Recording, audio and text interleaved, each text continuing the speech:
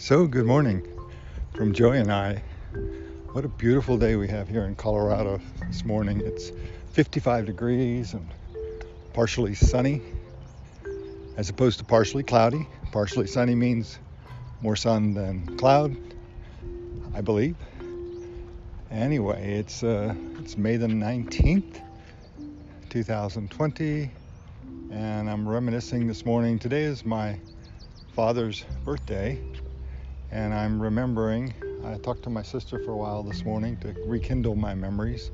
I'm remembering the worst day of my life, and that's the day my father was killed by a drunk driver in 1968 when I was 15 years old.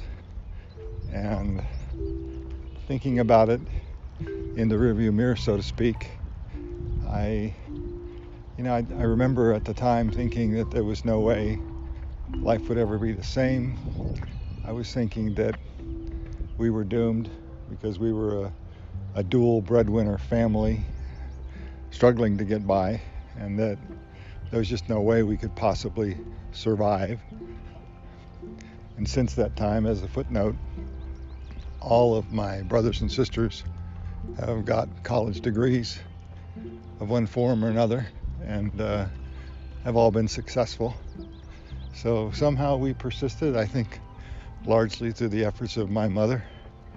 But my sister and I were reminiscing about what it is to get that phone call in the middle of the night.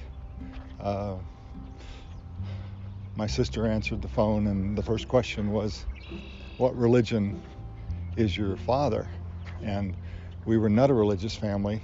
I can only imagine what she said, because my father had an interest in Buddhism and at one time was studying to be a minister in some religion, but religion was not the basis of our family conversation or our Sundays.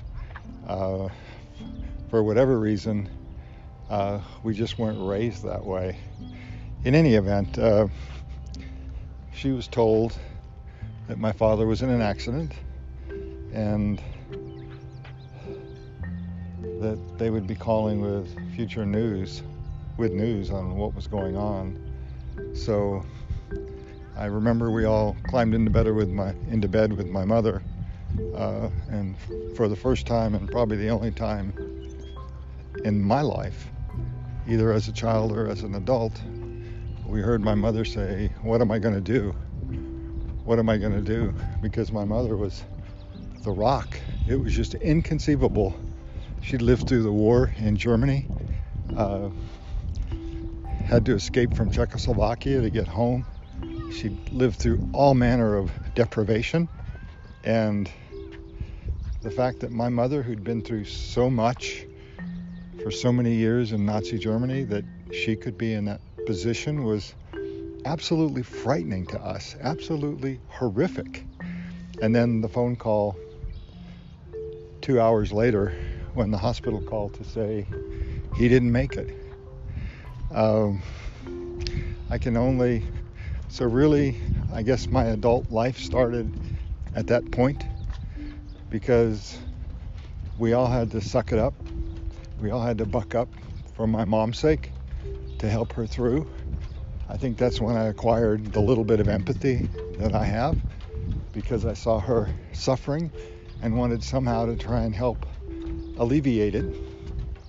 So the end of the story is actually a little bit interesting in that instead of having financial hardship, we ended up with a nest egg, because the insurance company for my father's company, he had life insurance with the company, and because they thought he might have been heading toward work, a change in job locations, it was a double indemnity policy, and they paid double. And so that nest egg kind of helped my mother along, and she nurtured that money her entire life until she died in 2005. And when she died, she left us the residual of that money. So she lived on the interest and the investment, but the principal she preserved intact, because, as she said, it was blood money, and that was for the kids. And that essentially amounted to our inheritance plus some of the interest that she did not spend, because she spent almost no money. So, I remember my father on this day and how that accidental hardship that he endured and his leaving us early was kind of the beginning of a better life for all of us. So it points up a saying. It's really a validation of a saying that I say over and over and over my entire life. Something good always comes out of something bad.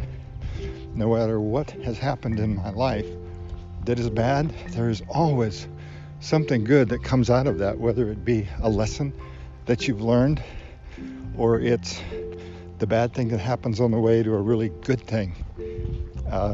So that's probably been the source and the wellspring of my positive attitude my entire life.